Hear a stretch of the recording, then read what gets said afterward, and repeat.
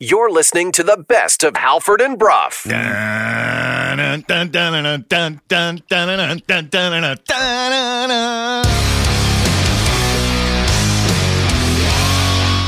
listening to Halford and Brough.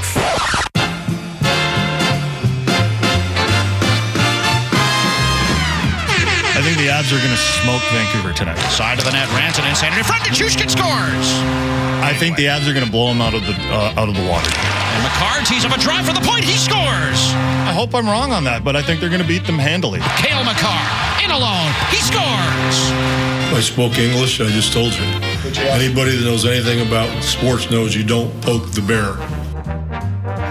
Good morning, Vancouver. 6:01 on a Thursday. Happy Thursday, everybody. Happy American Thanksgiving, everybody. It is Halford. It is Brough. It is Sportsnet 650. We are coming to you live from the Kintex Studios in beautiful Fairview Slopes in Vancouver. Jason, good morning. Good morning. Hey, dog. Good morning to you. Good morning. Laddie, good morning to you as well. Hello, hello. Halford and Brough in the morning is brought to you by the Dilawri family of Acura dealers. Experience the Dilawri difference today by visiting your nearest Dilawri Acura dealer today. We are in hour one of the program. 2 minutes into it. Hour one is brought to you by everythingfinancial.com. Financial freedom awaits. Book your introductory meeting today and visit them online at everythingfinancial.com. We are coming to you live from the Kintex studio. Kintex Footwear and Orthotics, Canada's favorite orthotics provider, supported by over 2,500 five-star Google reviews. Find your perfect fit at kintech.net. We got a big show ahead on a Thursday. There's a lot to get into. 6:30, our first guest is going to join the program. Sean McIndoe, better known as Down Goes Brown from The Athletic, is going to join us. So work with me here, listeners. He's developed this idea for a project where he tries to identify the most dysfunctional franchises in the history of hockey. That's going to be a long list.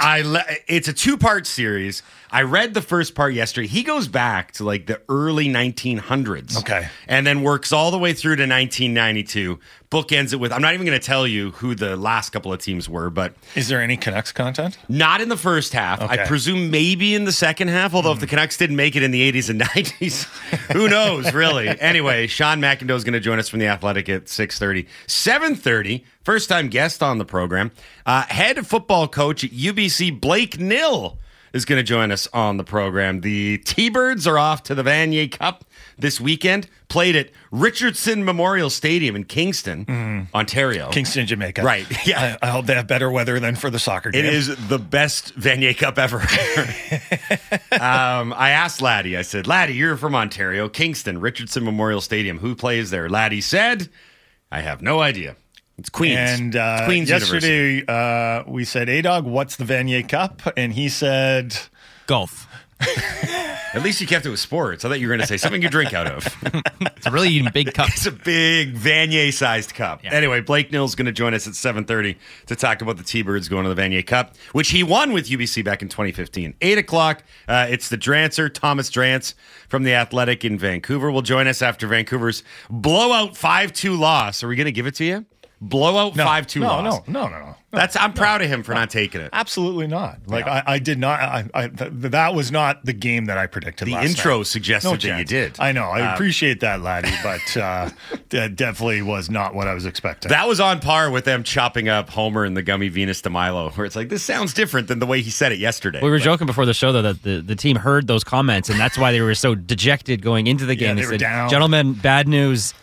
Brough said we're going to lose. Mr. Brough, your silence will only Incriminate you further. Okay, it's also American Thanksgiving. 3 football games on the docket, including the Seahawks and 49ers tonight in the marquee matchup. So working in reverse, 8 o'clock, it's the Drancer. 7:30, it's Blake Nill.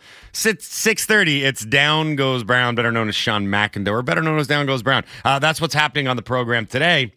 Laddie, let's tell everybody what happened.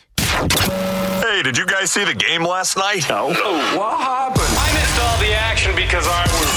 We know how busy your life can be. What happened? Missed it? You missed that? What happened? What happened is brought to you by the BC Construction Safety Alliance, making safety simpler by giving construction companies the best in tools, resources, and safety training. Visit them online at bccsa.ca.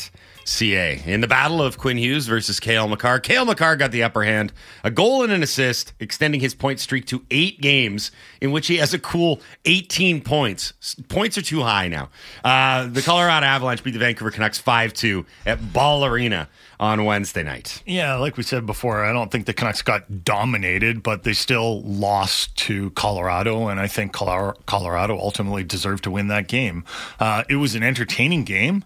You might even say it was a good game, except for the refs. It was a weird game, too, and part of that was just like a lot of penalties. And half the time it's kind of like, what are the refs supposed to do? Like not call the penalties, but there were some ticky-tack calls. Sure. and it felt like, after the 5-minute major was assessed to Manson, it felt like the refs were like, let's even this up real quick. Classic NHL. And Beauvillier got a penalty, and the Canucks it was weird. And Ferraro was making this comment, I think, before or during and after the game. He was like, yeah, I've never seen a team get granted a 5-minute major and get no power play time out of it. Yeah, it was bizarre. It was that kind of period, but in the second period. But, like the Seattle, it was tied 2-2 at the end of 40 minutes, right? There had been a lot of things that had happened during that game, but at the end of the day, 2-2. After 40 minutes, especially in the Seattle game, you wanted to get something because I think it's a lesser opponent, and then the Canucks were at home. But similar situation, right? The Canucks had played with Colorado. They weren't getting dominated. They had some chances. The Avs had some chances, and it was JT Miller who just scored a brilliant goal, and it was 2-2. Mm-hmm. So you go into the third period, and you're at least hoping to get something. But like that Seattle game, they ended up with nothing. The third goal was, you could say it was a bit of a bad bounce, but at the end of the day, Riley Tufte. What kind of name is that? Yeah, first of all, what kind of name is that? Riley Tufte. Well, he had a Tufte battle in front of the net with Ian Cole, and he won that battle, right? Cole wasn't Tufte enough. This show is Tufte to listen to sometimes. Sorry? This show is Tufte to listen to sometimes. There you go. Play along. And so the Avs went up 3-2. And then the Avs' fourth goal was JT Miller trying to make a play. He turned back against the play in the offensive zone, and he turned back right into Cale Makar. Tough guy to turn back. And Cale Makar was able to strip JT Miller of the puck, and the Canucks defensemen were kind of caught flat-footed, both of them. Yeah. And Cale Makar is a rather speedy fella, and he took off on a breakaway, and he scored, and that was the game. Like, it was over. The Avs added an empty netter, but that was the game. So In a couple of ways, it was similar to the Seattle game, and then that they went into that third period tied, and you'd hope to get at least a few points. But in other ways, it's not, because the Avs are a better team than the Kraken, and the Canucks were on the road, and they were playing an Avs team that was upset with the way the third period went against Nashville. So you can bet someone mentioned in the dressing room before that third period, we're like, hey, let's not screw it up like we did in the Nashville game. Let's go murder these guys right now. And the Canucks actually did a good job at the start of making it a cautious game in the opening, 8-10 minutes. Like, there weren't a ton of chances being traded. I think Colorado wanted to jump on Vancouver, but the Canucks did a good job of keeping it mellow. After that, why is my phone going off? I don't know. Why is your even phone on? I don't know. I've never had my ringer on. I don't like that. Anyway. Professional broadcasters, folks. Yep, just doing our job over here. There were a lot of takeaways from the game. I think the big one is, and this is what I keep coming back to, like, right now, if they're going through it a little bit and things aren't going their way like they were at #the start, that's okay. Because those are the realities of an NHL season. Like, for example, some realities of an NHL season. One, and we're going to have to talk about this, injuries. They're now a problem. Yeah. They are a big problem because Soucy's out long-term. Pius Suter is labeled day-to-day, which means he's probably out until February. You got Friedman going down last night with an injury. You got Myers going down last night with an injury.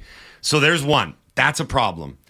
Two, power play isn't firing at like 50% anymore. They were just for the last few games. But but that's what I'm saying. Yeah. What did they do the last few games? They've lost 3 of 4. Yeah. Right? So you're 0 for 3 last night. You don't get the full 5 minutes on the Manson major because the NHL is stupid and they have to even everything up. And now you're looking at you're in an 0 for 8 slide. Okay, so the power play isn't going and that happens in a season, right? You just said it. You're like, wow, it's only been a couple games, and it has. You don't go 50% every game on the power play. And then I think the other one that we should talk about is Petey, he's not on right now, be it injuries or otherwise. He's not. Now, some will say, oh, something's wrong. I tend to look at it as he wasn't going to score at 160-point pace throughout the year. He's going through a stretch right now. The snap out of it, or is he banged up? And is this going to be a thing that's going to extend beyond? Really, I'd say it's the last 7 games. Like, he hasn't been great. He's got 1 goal in his last 7. He's pointless in his last 2. And then if you care about plus minus, he's minus 11 or minus 4 in his last 11 games. So. Well, another thing to maybe point out is that the line combinations that were, I guess, fairly consistent while the Canucks were going well have all of a sudden been shaken up either by injury or by Rick Tocchet, right? Like Beauvillier's been getting some time with Miller and Besser, and how much time did we spend in training camp and preseason and regular season talking about the great story of Phil DiGiuseppe? It's still a great story, but either Rick Tocchet wants to get Beauvillier going, or maybe he's not seeing enough from Phil DiGiuseppe.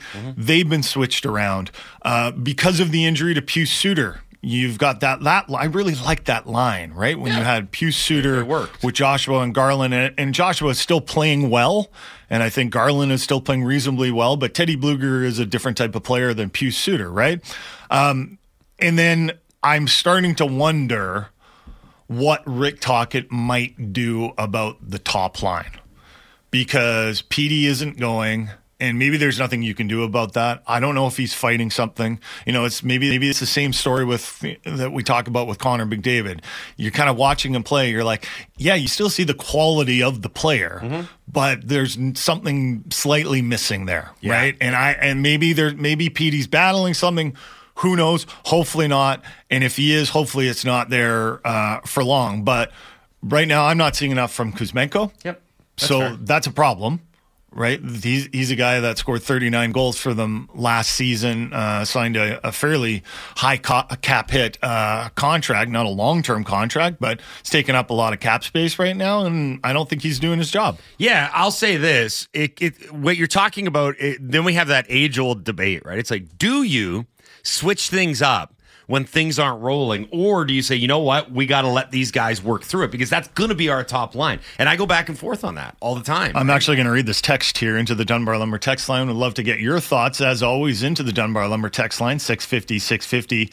Dunbar Lumber, with 3 stores to serve you in Ladner on Bridge Street, Dunbar Lumber Express at Ladner Center, Arbutus in Vancouver, online at dunbarlumber.com. The bottom 6 has been actually pretty good. It's the top 6 now that's not playing great. This team needs a PDG replacement. Well, they got him.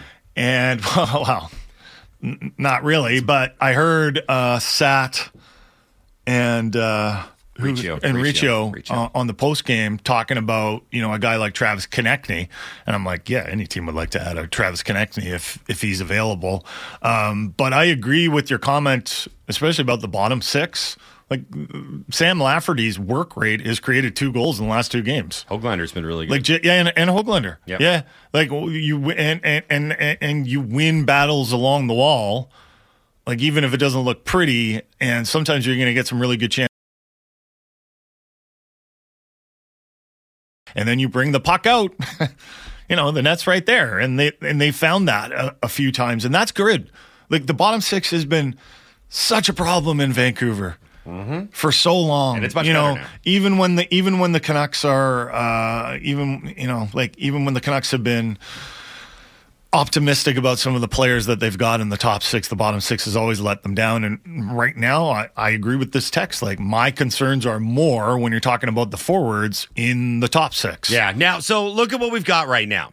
Is the Canucks have hit officially American Thanksgiving, the first big major benchmark of the NHL season.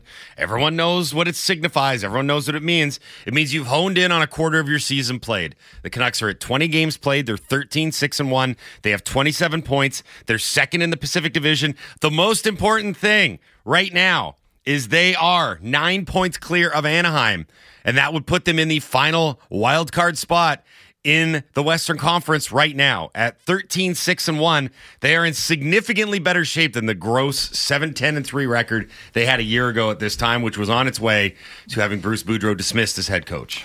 Okay, I want to mention a few other stories in the NHL in the what happened section, but in the 7 o'clock hour, after we talk with Down Goes Brown, we will go into the Dunbar Lumber text line, and here's your homework.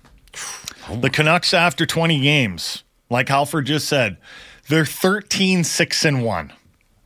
Yes, they've lost 3 of their last 4, but they're 13-6-1. Big picture, they're a quarter of the way through the season. They're comfortably in a playoff spot compared to the 7-10-3 that they were last year. So we want to ask you, what do we like most about this team? That can be anything. But try and pick one thing that you like most about this team. And then the second part of the question is the house negativity part. What could still trip them up? Mm-hmm. We'll go into the Dunbar Lumber text line later on in the show, and we've obviously got a few ideas of our own, but we'll go into the text inbox to read some of your ideas as well. Yep. If you're feeling bad about the Canucks losing last night, at least you're not an Oilers fan. And if you are, sorry. The Oilers lost again, and I was sure to start watching this game right as soon as it started. Good. Because I was like, I'm spending some time on the couch tonight. Yeah. And the Oilers were down 4-0 in the first period to the Carolina Hurricanes. And let me tell you, I don't know how many listeners listen or watch this game. Some of them probably still at work doing real jobs. But God bless the Oilers broadcast crew. It was Jack Michaels and Jamal Mayers who basically sold the Oilers comeback the entire game. Yeah. Like, it was going to happen. Like, maybe it was going to happen here. Maybe it was going to happen here. And I'm like, are you guys in denial? Yeah, like what is going on? There was, I felt like I was kind of like, I mean, maybe it's just the Vancouver market where I'm just like used to, people actually being honest sometimes about the team, like, and how it's struggling. They were down 4-0. Yeah. And then the 5th goal that Carolina scored, every single Oiler was just standing around. Mm-hmm. They're just looking at the play. And yeah, they had a bit of a comeback. Of course they did. Carolina was winning by 4 goals. They weren't really interested anymore. To give you an idea of how bad yesterday was. It was putrid. They buried themselves. It might have been the worst game under Chris, don't call me Chuck Knobloch, which is saying something because now he's lost 3 in a row. The Hurricanes scored 4 goals in 5 minutes and 31 seconds in the first period. So unless you were the most optimistic Oilers fan not working on the broadcast, you would have said, okay, we're toast here. Edmonton, a season low 23 shots in a game where they were trailing right away. So Score Effects would have said, you should have a lot of shots because you're chasing a 4-goal deficit early. McDavid had 1 shot on goal and was -3, and Draisaitl was -4. But the crazy part is, the craziest part of all of this is that they keep saying the same things. Like, the guys covering the team are like, well, what do you got to do to turn it around? And the players say the exact same things. For example, we've got audio of Evander Kane yesterday, and every guy that speaks, be it Draisaitl or McDavid or Kane, they seem to be the big 3 when it comes to talking about this team. It's almost like they've got this understated, seething angst that doesn't really bubble enough to the surface. And they're all just kind of about the entire thing. So here's Evander Kane in the aftermath of yet another loss, a 6-3 loss for the Oilers in Carolina, in which they gave up 4 goals in 5 minutes and 31 seconds in the first period. Evander, that's a really good hockey team on the other side. Can you talk about how difficult it is to maybe come back from such a slow start? Well, I mean, we had a terrible start. So anytime you give any team, whether they're good or not very good, 4-0 lead, it's tough to come back from. What attributed to the slow start, you think? No energy. They were faster. They kept it simple. We couldn't handle that pressure. We didn't handle the pressure well at all, and they capitalized on our opportunities. Probably going to sit on this one for a few minutes. How does a team as a collective move on from an effort like this? Good question. I think we just have to focus on the next game. It's been redundant. It's been, the same kind of message after a lot of games this season, too many games this season. So move on, get ready for the next one. Do you know how many games I've watched of the Oilers this season when they went into the third period chasing a game? Uh-huh. And obviously they're going to carry the play because they're not. I mean, they've got talent, right? Mm-hmm. But the problem is they keep burying themselves in games. And then they're in this tough position where they're chasing and everyone's like, yeah, this is the way you have to play in the third period. I'm like, yeah, have you heard of score effects? Yeah. Right? They couldn't, and you're right, they couldn't get pucks to the net. Like as much as they had possession of the puck, like they weren't getting great scoring chances. Yeah, that team right now, honestly, I hate saying this because I know that there's pressure and I know that, but it doesn't feel like anyone has held their feet to the fire. And by that, I mean anyone within the organization or anyone outside the organization. Like it feels like everyone asks the cursory expected questions. What do you guys need to do to turn this thing around, Connor? And then he replies, well, we got to take it one game at a time and just get ready for the next one. At some point, someone has to say, are you actually getting ready for any of these? Yeah. Are you doing anything fundamentally different than what you've done every single game this year? They are so similar to the Canucks last year. I understand that there's been changes, but think about who's taken the brunt for this season. Who's taken the fall? It's Jack Campbell and Jay Woodcroft. Those are the only guys that have had to really suffer any consequences for this awful start to the season. There's a bunch of texts into the inbox, and I know there's a lot of arguing in Edmonton. Like, if we just had a goalie, it would be okay. And do you remember last year, the start of last season, there were people like, if Demko was Demko, the Canucks would be fine. Sure. And I sat there and said, that is the most ridiculous comment I've ever seen, because is he playing well? No, he's not playing well, but the Canucks are playing even worse in front of him. Like Matthias Ekholm on one of the Carolina goals carries the puck into the Carolina zone and makes a drop pass. Matthias Ekholm, he's a defenseman. What are you dropping the puck back? And of course, it goes back the other way on odd man rush, and it's in the back of the net. Yeah. He's just like not. And what I'm saying, but like, I don't really care to break down like all the Oilers' problems. No, do right? it. But like, it's so similar to the Canucks last season in that they had two major problems, and they both fed on each other. Right? You had a goalie that wasn't feeling it. And then you had a team that had no idea what it was doing in front of that goalie. And that is like when you combine those things, it's not like a sum of them. It's a multiplication of them, because then the team starts chasing more. Like they become even more confused in their own zone, and the goalie loses even more of his confidence. Yeah. So last night wasn't a great night for the province of Alberta in general, because the Calgary Flames also lost last night, 4-2 in Nashville. So yet again, another really tough night for the Pacific Division. We saw a bunch of teams lose. But in terms of those Alberta teams, Calgary's made a little bit of traction. Like, if you want to look at their last stretch, you could say, well, prior to last night, they were 3-0-1 in their last 4, which is okay. But all told now, they've lost 4 of their last 7. So they're making incremental gains to getting back into that playoff spot, whereas the Oilers are just blowing it entirely. The Canucks' next opponent, the Seattle Kraken. I don't know if you can consider it a breakout game because it came against the San Jose Sharks, but they won 7-1 last night at Lemon Pledge, also known as Climate Pledge Arena. That's a big result for them, if only because it's their first real emphatic blowout win of the year. We need more Lemon Pledge. I do want to go to break. David Quinn finally lost it last night. Yeah. He finally just was like, we are terrible at hockey. Like, he tried to keep a brave face and he tried to be positive, but last night... Did he start to cry?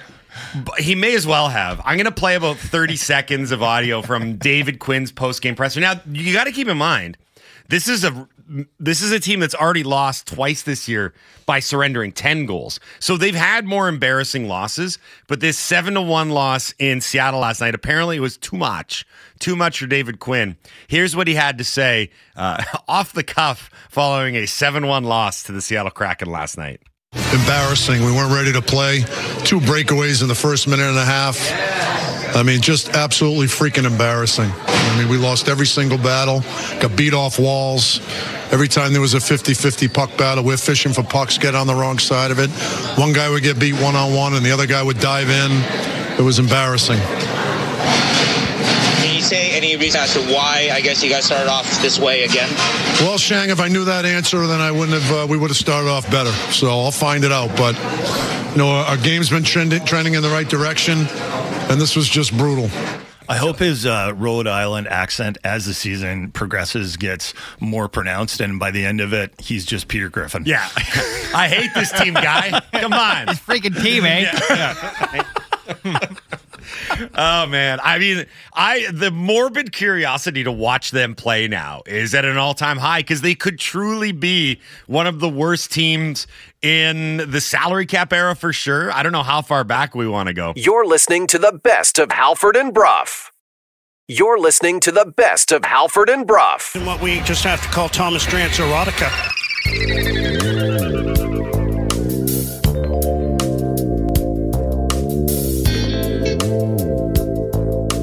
Thomas Drance erotica. Corsi. Thomas Drance erotica. Expected goals. Thomas Drance erotica. Dog model. Thomas Drance erotica.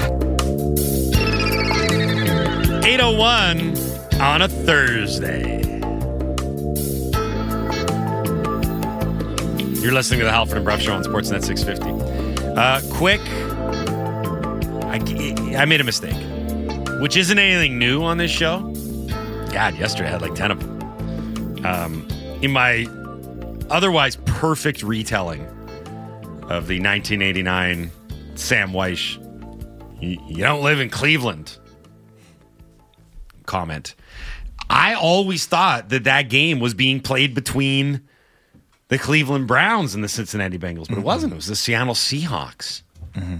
I always thought that was the genesis of why he said Cleveland. Sam Weish was talking behind Cleveland's back. I just always thought that was the way, but it wasn't. And by the way, but that was when like Cleveland had no. I get it. The dog pound at their old stadium, and it was like legit dog pound. And they throw batteries on the field, so the inspiration for doing it is even more impressive because Weish said battery throwing back then. Weish, yeah, I don't know why with the batteries. How did you get him into the game? Weish said, "I had no idea what I was going to say when I took the mic." Right. And then I said it and I just kind of blurted it out because of the rivalry. And they said he always regretted it afterwards. Because he was known as that guy, right? I mean, Popovich won't be known as that guy, so I guess it's a little apples and oranges. But anyway, Drance is waiting patiently on hold, so let's get to the business here. Halford and Brough in the Morning is brought to you by the Dilawri family of Acura dealers. Experience the Dilawri difference today by visiting your nearest Dilawri Acura dealer today. We are in Hour 3 of the program. Hour 3 is brought to you by Campbell & Pound Real Estate Appraisers. Trust the expertise of Campbell & Pound. Visit them on the internet at campbell-pound.com today. We are coming to you live from the Kintec studio. Kintec Footwear and Orthotics, Canada's favorite orthotics provider, supported by over 2,500 five-star Google reviews. Find your perfect fit at kintec.net. Let's go to the phone lines. Thomas Drance joins us now on the Halford and Brough Show on Sportsnet 650. What up, Drancer? Well, I'm coming to you guys live from the mobile Kintec studio at the finest Everett strip mall that I could find to conveniently stop on my way down to Seattle. Happy American Thanksgiving to you and to all of our listeners south of the border.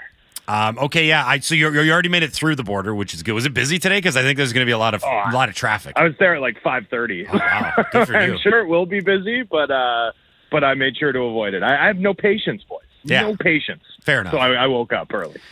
Quick thoughts on last night's game for the Vancouver Canucks, a 5-2 loss in Colorado to the Avalanche? I didn't think they played very well, to be totally honest with you. I mean, they were in the game, but I felt like the weird second period, the chaotic second period, sort of served to hide. Let me put it that way. Served to hide just how much better the Avalanche were throughout the game at 5-on-5. In the third period, anyway, like the Canucks were able to put the Avalanche under some duress in terms of at least generating zone time and putting in some good work. And you like the effort I think you saw from the Canucks last night. But how often did you feel like Georgiev bailed the Avs out? Like, yeah. I just don't think they generated very many scoring chances. And at the end of the game, when you sort of look at it and think about it and are like, wow, the Avalanche outshot and outchanced the Canucks in the third period, even though they trailed throughout. That's a pretty well measured, controlled. I don't think the Avs dominated, but they pretty tidily swept the Canucks aside. I think it's funny because I think we're all still trying to calibrate what our expectations for the Canucks should be. Because for me, I actually disagree a little bit with you, but maybe it's based on expectations for the game. I thought that the Canucks hadn't been playing all that well for the last 5 games, and I thought they were going to go into Colorado, and Colorado was going to be really upset about how that Nashville game ended, and I thought they were going to come out firing, and I thought the Canucks were going to get dominated, and that didn't happen, and the game was tied at 2 after 40, and it didn't go the Canucks' way in the third, but I thought the Canucks played pretty well given the situation, but maybe our expectations for the team, are we all still trying to calibrate what we expect from the Canucks when they go into a place like Colorado and play a team like the Avs? Well, I think so, except I think it's maybe a little more pernicious than that. I think people are just having fun. They want to continue having fun, and so they're trying to have it both ways, right? So out of one corner of their mouth, they'll be like, how could you have criticized the Miller contract? Look how well he's playing. Or, man, you'd give up every pick in the book for Hronek and Sam Lafferty. Look at this team. They're the best in the Pacific. They're going to challenge Vegas for the Pacific Division crown. And then they go into Colorado, get pretty soundly outplayed.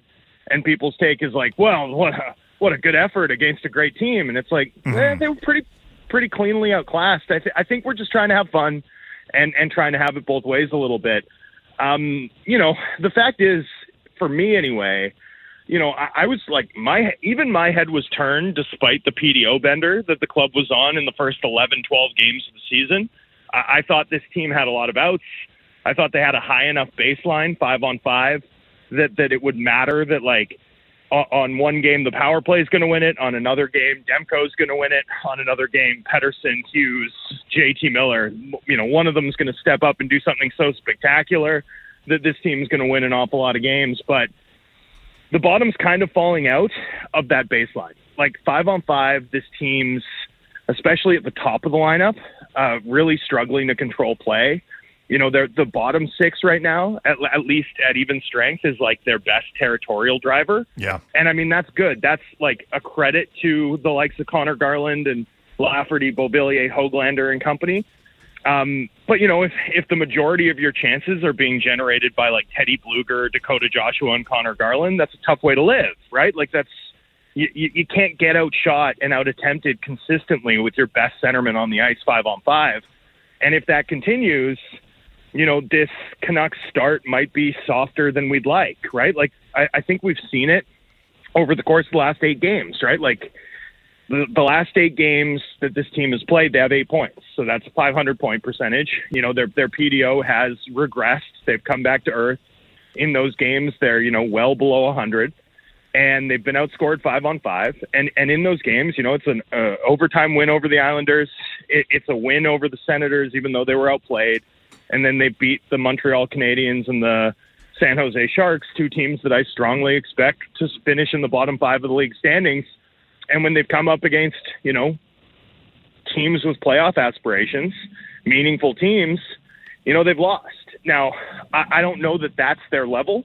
I expect this team to be better just off the back of their star players, the power play, their goaltending, and frankly, a bottom 6 that seems able to control play more nights than not. Those are the real strengths of the team. But, they've been at a level where I don't think you can say the results they've had here of late, have been unfortunate or that it hasn't reflected their level. They're going to need to get back to controlling play 5-on-5 if they're going to deserve better going forward, and if they're going to maintain the sort of mid-90s point pace they need to, be a 100-point team and a safe top 3 team in the Pacific. Just think about Friday, right? If you lose in regulation to Seattle on Friday, all of a sudden you're only 4 points clear of the Kraken. Yeah. Right? All of a sudden this Pacific Division picture that felt sewed up 2 weeks ago is going to feel very much more wide open than we would have thought it would, by American Thanksgiving. So, it's hard to gain a lot of points if you start as Canucks have in recent years or as the Oilers have this year. But, it's also pretty easy to lose ground to other good teams if you start to sputter or if you start to play a lengthy stretch at a point per game clip as opposed to, a 550 points percentage clip. Drancer, what are you seeing from Elias Pettersson right now? Oh, man. I mean, he doesn't look right. He's not taking draws. He's not shooting as much. All of that points strongly to him battling an ailment. Rick Tocchet's discussed it. We've seen him get practices off, right? Take maintenance days. So, I don't think we're seeing 100% Elias Pettersson. I think we've seen that sort of performance drop off even further as the last 10 games have progressed, right? Like I'd say his first 10 games were scintillating. The 5 after that were maybe a step back. And then the last 5 have been, even worse than that. And last night was a real struggle for him. Maybe one of his worst games of the year. By like most of the underlying metrics, and by most of the all-in models, right? Like if you go check goals above replacement at Evolving Hockey or Dom's net rating model, Pettersson's been on balance one of the most valuable single forwards in the NHL all season. But, if this persists, that's going to be a really tough gap for this team to fill if he doesn't sort of get right. And I don't think he's right now. Is there any lineup juggling that Rick Tocchet can do beyond what he's already doing? Oh, man. I mean, we see him increasingly go to the lotto line. Like, one thing we've seen him do a lot of late is in leverage, including last night when they were chasing the game. We've seen Tocchet go to a loaded top line with Miller, Pettersson, and Brock Besser on it. I mean, I think that's an approach that solves sort of 2 issues for this team. The first being that, I don't think you can expect a ton of offense more than you've already got from Phil DiGiuseppe, right? And also, Kuzmenko hasn't been, I think, at his best as a two-way player or as a goal scorer, frankly, or point producer. Mm-hmm. And then Ilya Mikheyev, I think he's played really well. His two-way form's been great, but he just can't finish. That's the thing, right? Like he can't finish. There are offensive limitations, and we're seeing them. Yeah. So I think when you go to the lotto line, I mean, I think it solves the problems that both of Vancouver's top 6 lines have to some extent, but obviously it blows a hole in the middle of your forward ranks. One thing I'd sort of wonder about is, maybe the Canucks can't construct a really good second line if you load up your top line, but can you construct 3 pretty good third lines from what Vancouver has in terms of their forward depth elsewhere? I'd suggest you kind of can. Like you kind of can, and especially when Pius Suter gets back, and that's sort of the rub in this is I don't know how you fundamentally move Miller to wing until full time until Pius Suter's back, but. Especially if Pettersson's struggling on draws, loading up the lotto line could help there. And once Suter's back in the lineup, can you roll Suter, Bluger, Lafferty down the middle and cobble together something interesting? Second line that has maybe Mikheyev and Kuzmenko or Mikheyev and Garland flanking Suter. I'll be curious to see if that's sort of something they consider here. But yeah, no easy answers right now. I just think it's, going to be on the top of Vancouver's lineup to get back to controlling play at, at least the break-even level that they were at in the early part of the season. This game, you're right, Drancer, this game Friday against Seattle, it's a big game.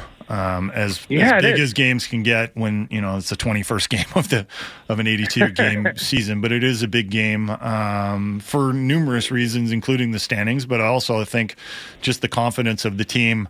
What do you think the back end is going to look like? Mark Friedman did not return to the game yesterday, and I wouldn't be surprised if I mean, if he's got a concussion or something like that, he didn't look great. Tyler Myers it seems like he's blocked a number of shots over the last few games that have hurt.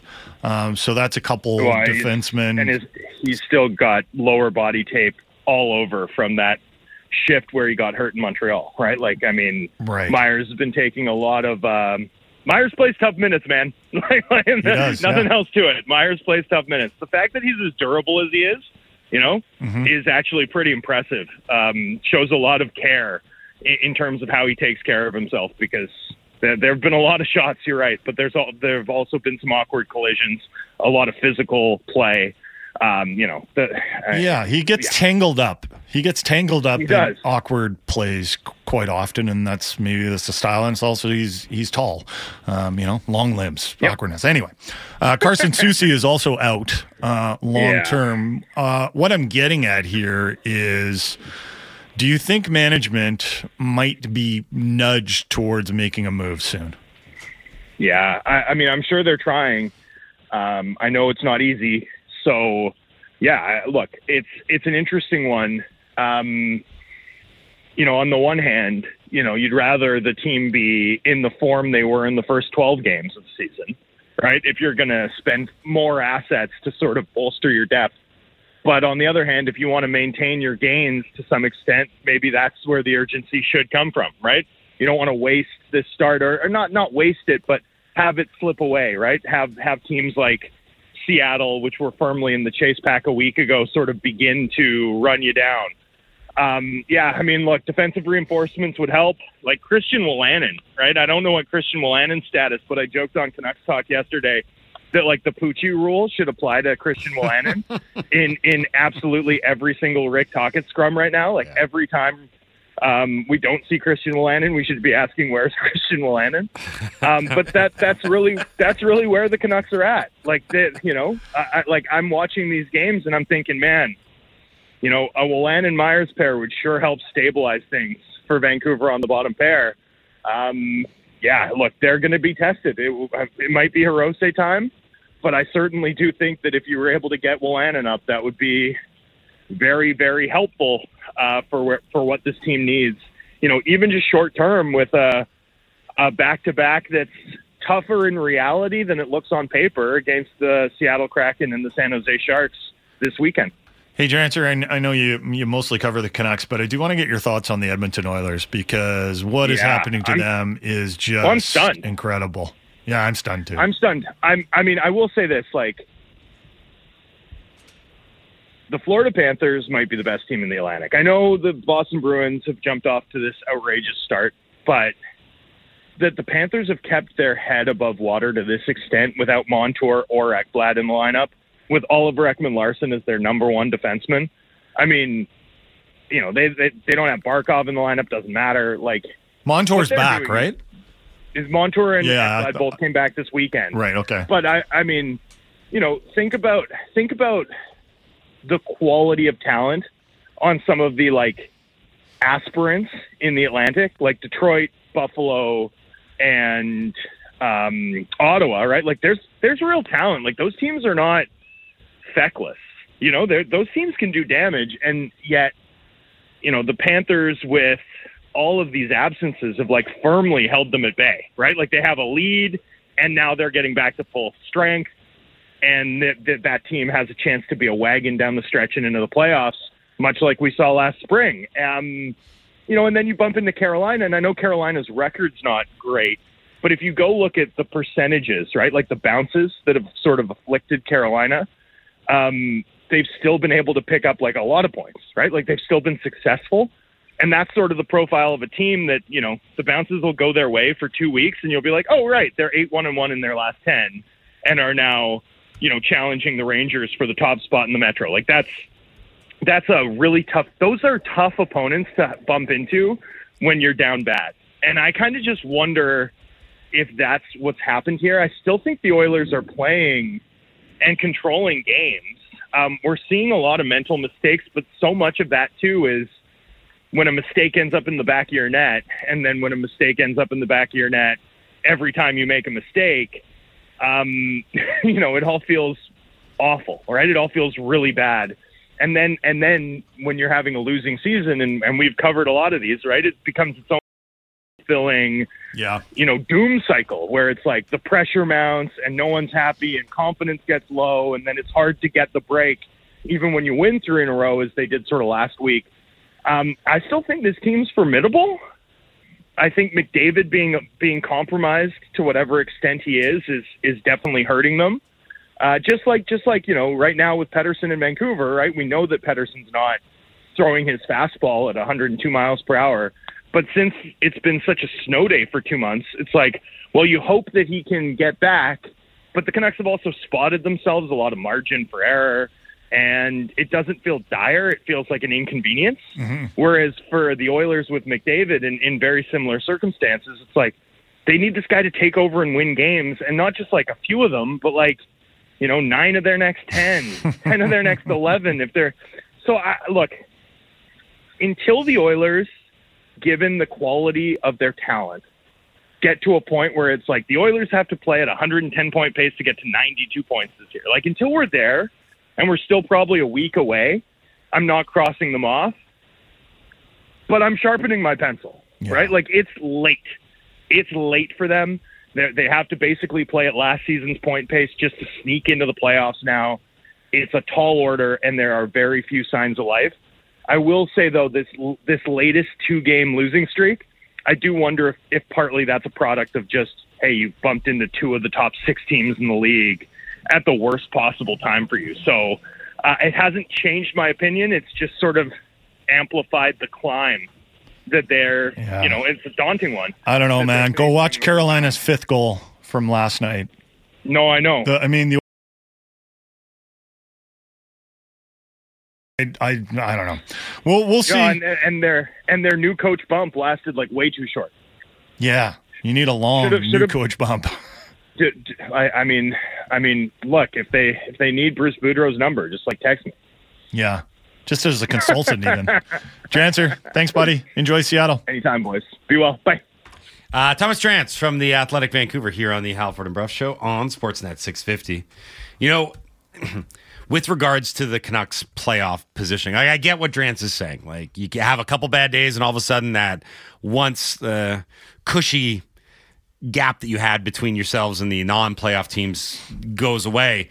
I keep looking at it as how many of these teams, specifically in the Pacific Division, but really there's a lot of bad Western Conference teams right now. There are, yeah. That's a good point. Yeah. Like Seattle is in. The Canucks are going to play some of them coming up. Seattle's in a playoff spot only because they played so many games. Mm. They don't have they're 8-5. So they're NHL 500, but they've actually lost 13 of 21 games this year. But this is a big game coming up against Seattle. Right. You need to, but here's the thing. If it doesn't go well against Seattle, there's going to be alarm bells going off in Vancouver for sure, because it's going to be, you've lost 4 or 5. Mm-hmm. But after that, you get games against 2 crappy teams in San Jose and Anaheim. And I know you're going to say, Halford, wait a minute. Anaheim's not crappy. Anaheim has definitely returned to form. They've gotten back to what we expect them to be. They've lost 4 straight. They've fallen out of that playoff spot. They got a minus goal differential. They kind of are what we thought they were going to be. These next 5 games are actually all going to be interesting because Seattle, we've already talked about that. Big game. You want to stop any momentum that Seattle's got. Then San Jose, and say what you will about the Sharks, they're bad, but the Canucks will be playing on the second of a back-to-back. Games this year. They sure have. They played harder against the Canucks the last game. Their coach just ripped them for being terrible and not trying very hard. But so Tuesday, they return home to play Anaheim. I'm actually just curious to see what the Ducks are all about. Thursday is the Stanley Cup champs, the Vegas Golden Knights. And then Saturday, this is kind of a game like Seattle in that it's on the road. This one's in Calgary against Calgary, a team like you don't want Calgary to get any momentum either. And Calgary are playing slightly better. Yep. I know they lost last night in Nashville, but there have been the odd signs of life in Calgary. Well, one of those signs of life was kind of beating up on the Canucks not too long ago. It was while you were on vacation, was it not? That 5-2 loss in Calgary where they were tired. Remember, we chalked that one up. They're like, it's a DeSmith game. Yeah. He's tired. Everyone's tired. Everyone's tired. Yeah, it was a scheduled loss in Calgary, but it was still a 5-2 win for the Flames, and that kind of got them on a little bit of a roll where they went 3-0-1 in 4. But again, you look at Calgary, you could go the other way with it. Well, they've lost 4 of their last 7. You know, they've mixed in a loser point every now and again, but the reality is, of the 2 Alberta teams, they're the more dangerous right now, and they're not even that good, Calgary. They're really not good. They're not. No, they're not. They're not good. But none of these, I mean, again, outside of Vegas, like, I know Seattle is coming off a big win against the Sharks, and I know that they just beat the Canucks, but Seattle... He doesn't mean important. He just means it was a big score. But Seattle, by its record, is not a good hockey team right now. Neither is San Jose, and neither is Anaheim. They've all got more losses than wins. So those are games that you look at, and you're like, okay, if we are going to be a good team in the NHL this year and a playoff caliber team, you have to keep the losing streaks short. Mm-hmm. Again, where you really go into the tank is when you lose 5, 6, 7 in a row. Yeah. That's where because that's where the negativity creeps in from idiots like us, but it's where... And also from, math. You're listening to the best of Halford and Brough.